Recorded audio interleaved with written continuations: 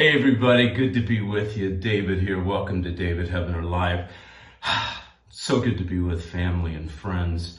You know, it's like people just don't get it. You know, you talk to them, you tell them what's going on with this, coronavirus and everything, and you ask them about God, bring God into the picture, and all they want to talk about is, how to make a face mask. Or, hey, let's take more vitamin D. Nothing wrong with vitamins. You know where I stand on that. Build up that immune system, but we have to build up our spiritual immune system. Folks, God is speaking, all right? And I'm so glad to be with you every Monday night, 8 p.m. Eastern Standard Time.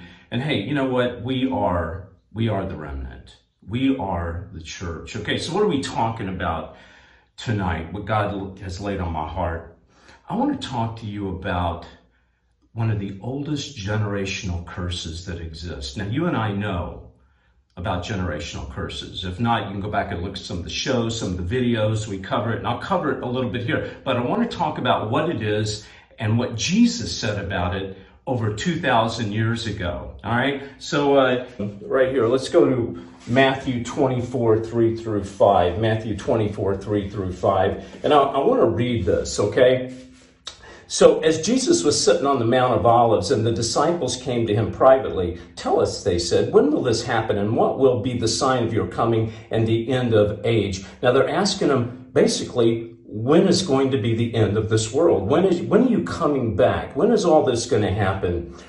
Jesus answered, okay, very specifically. He said, number one, he said, watch. Okay, watch. You see, here's the thing. Nobody's watching. I mean, who is watching?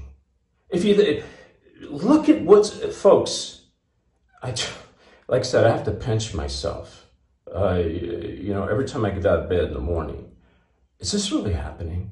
I mean, I couldn't even put this in Last Evangelist. It's so, no one would buy it. It's so bizarre, okay? But it's happening, and what's shocking is how the Christians are laying down and just playing dead, the quote Christians, okay? But the main thing is, what really bothers me is no one's watching.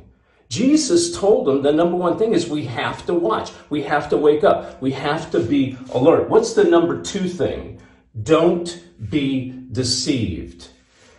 Okay, so I'm getting everyone now telling me, David, 5G, David, it came from an animal. I mean, you know that spiel all about the coronavirus. Don't be deceived about the coronavirus.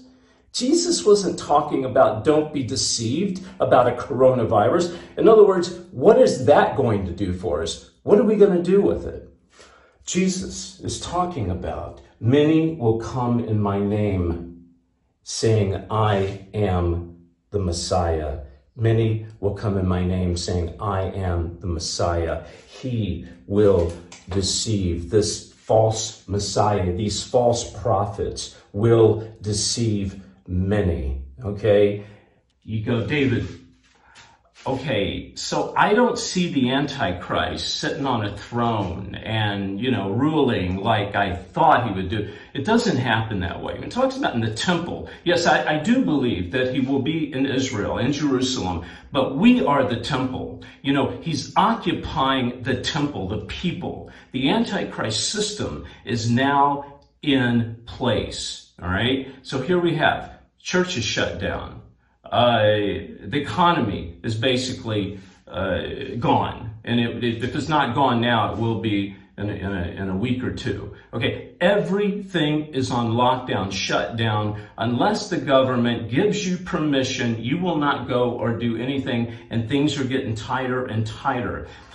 When the church buildings, these mega pastors and the small pastors, these apostate churches, when they emerge, they will probably be owned by the government because the government is now giving them loans. They're offering money to the churches, and I would imagine it's the mega churches because that's the ones they want to own and control. So the ones that'll still be in existence, and I talk about this in Last Evangelist, will be the government-ran churches, okay? The true believers will be worshiping in small groups underground I mean, that's the first episode of Last Evangelist, the underground church, okay? So we'll be worshiping underground because there'll be so many rules and regulations, restrictions that probably most won't want to adhere to, but the big government churches will because, you know, they're getting the money from the government. So this is the way this is going to happen. But I want to go back to my main point, this generational curse, okay? And let's go back to the board here. The generational curse was over 2,000 years ago that Jesus spoke about. And what did he speak about? He spoke about beware of false prophets. Beware of those that say, I am the Messiah. Now let's look at that because there's a couple of ways to approach it. And I've heard many, many teachings on it, but I want to share something that God has laid on my heart. Okay, number one, we've just gotten past what I consider one of the most horrific slap in the face pagan holidays. When I say slap in the face, I mean slapping God in the face. It's just so blatant and yet nobody is waking up. Well, I mean, a few of us are, you know. But let's talk about that, about Easter. Okay, Easter. You go, oh no, David, don't start on this Easter thing. I've heard so many people say it's pagan. But listen, if God is laying this on our heart to understand it, we must. Now, I'm not going to go into this in-depth teaching. I just want to kind of give you an overview because that's not really what this is about specifically. But we have Easter. Now, some say it came from Ishtar, some from Astrea, I think. That's German, by the way. It doesn't matter because no matter which one it is, it was a pagan goddess. Okay, now this one dealt with sexuality. This one dealt with fertility. Actually, both of them did. They're pagan. Okay, it came from a pagan religion. And churches now open their doors every year and they invite this pagan worship into their churches. And they go, oh, David, but wait a minute, hold it. Well, I'm celebrating the resurrection. Well, okay. First of all, there's no place in the Bible that says you have to pick out a day to celebrate the resurrection, though you can. You can celebrate the resurrection every day of your life. That's fine. We need to celebrate that. Without the resurrection, we wouldn't have what we have. We would not be here, okay? But here's the thing.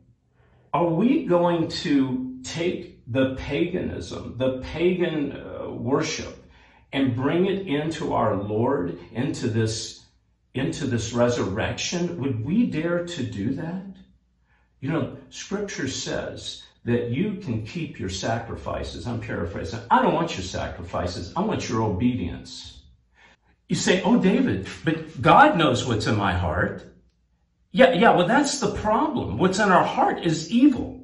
And it doesn't matter what's in our heart, what we intend. It matters what's it all about with God. In other words, in order to bring a pagan religion like Easter to a God, one must make up their own God. One must have another God.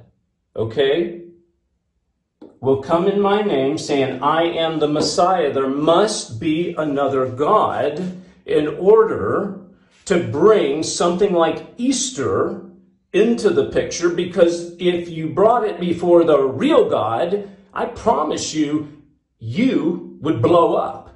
All right? You could not bring that kind of garbage into a real house of God, before the real God. You'd have to create a fictitious idol, a fictitious God, in order to bring Easter, Christmas. You pick it, you name it, before the Almighty Holy God. He will not allow it. So you see, folks, this is what we've done. This is what man has done. When I say we, I hope I'm not saying you and I ask the Holy Spirit to guide us through this. And I thank God humbly that he has given us the information that he's given us over the past year and a half in this gathering. What I'm saying is that there is the real God. God requires certain things of us. It's called obedience. And if we know that something is wrong and we're disobedient toward the real God, and we keep bringing him these blemished sacrifices, I don't even call it a blemish, I'm going to call it garbage, manure. And we couldn't do it anyway. He wouldn't even have anything to do with it. Okay? But in order to do that, you've got to create a fake God, which is what the apostate church has done. Okay? But now you're waking up, I'm waking up. More of God's people are now waking up. All right? So now, let's get back to the generational curse. Okay? 2,000 years ago, we'll deceive many. Let's talk about this generational curse. Do you believe, could it be that this, and I'm going to call it virus, I'm using the term loosely, and I don't want to get into all that, but the situation we're going through, could it be that this is the ramification? This is what is happening because of the generational curse. Could it be this is why so many, quote, Christians are sick, and why the body of Christ is crippled right now, although getting stronger? But could it be because we've allowed so many years of this generational curse into the true house of God, the true temple?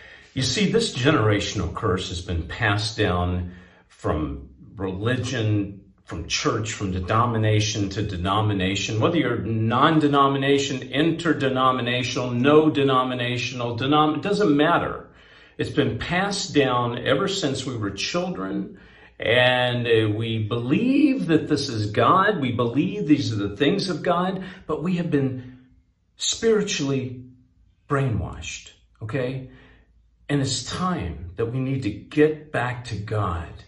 I remember going to church as a little boy, and, you know, I don't know why I would see the hypocrisy. I don't know why I would see the apostate, but even at 7 years old, I would listen to the preacher preach hellfire and brimstone, walk outside, and all the adult men would be smoking, and I'd hear them cussing, and then finally the preacher ran off with the secretary. I mean, it was just horrific, and I'm sure you have stories that you could tell. But folks, listen, these things like Easter and Christmas and all these man-made pagan holidays, we got to get away from the idea, the thought that these are of God, okay? We've got to get back to God, because these are just generational curses that have been passed down from generation to generation. We're going to think about that. We're going to pray about that. Actually, we are going to come up with a solution. There is a solution. It's not coming up with it. It's just a matter of bringing it forth. I talked about the blood of Jesus, okay? The manifestation of the solution, I want to explain something to you. Nowhere in Scripture is it required that we celebrate, pick out, appoint a day for resurrection, although we can. I explained that, all right? It's not required, but there is something in Scripture that is required, okay? It was required then. It could be required now, okay? We're going to talk about this, all right? It's called,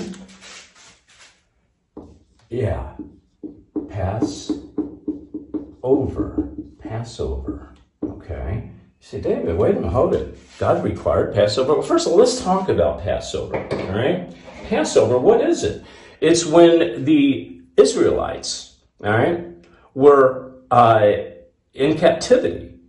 And God said, I'm going to bring you out, but what I'm going to do is send the angel of death through the houses to kill all the young children in Egypt.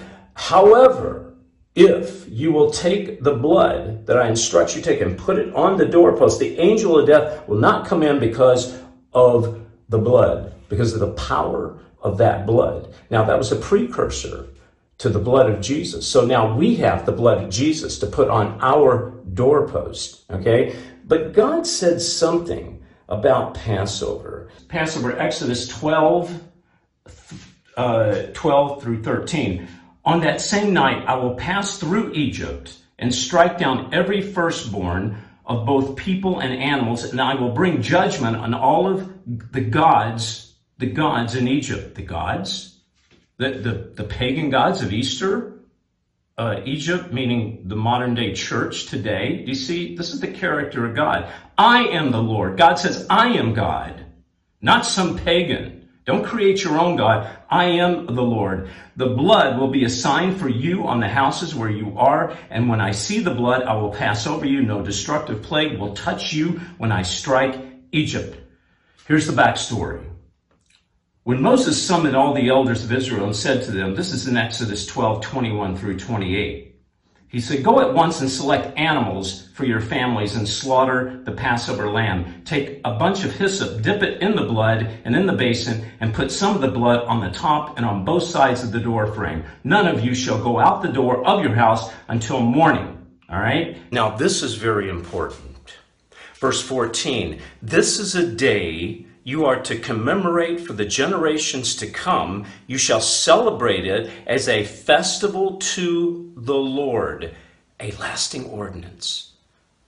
A lasting ordinance?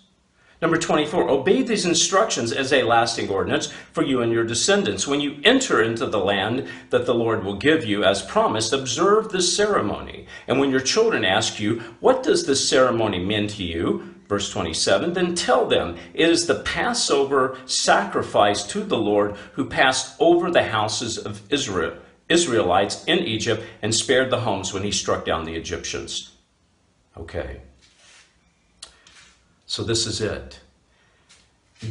God has instructed us to look at Passover, to observe, to adhere to Passover. This is one he has instructed us. You go, David, I don't know much about it. That's a Jewish holiday. Look, the Jews celebrated it. Jesus came as a Jew. Okay, God spoke through the Jewish people. Don't call it a Jewish holiday. Don't call it a Jewish observance. It's God's people, observed by God's people, okay? This was one of the problems of how did we get into Easter and what happened to, Passover.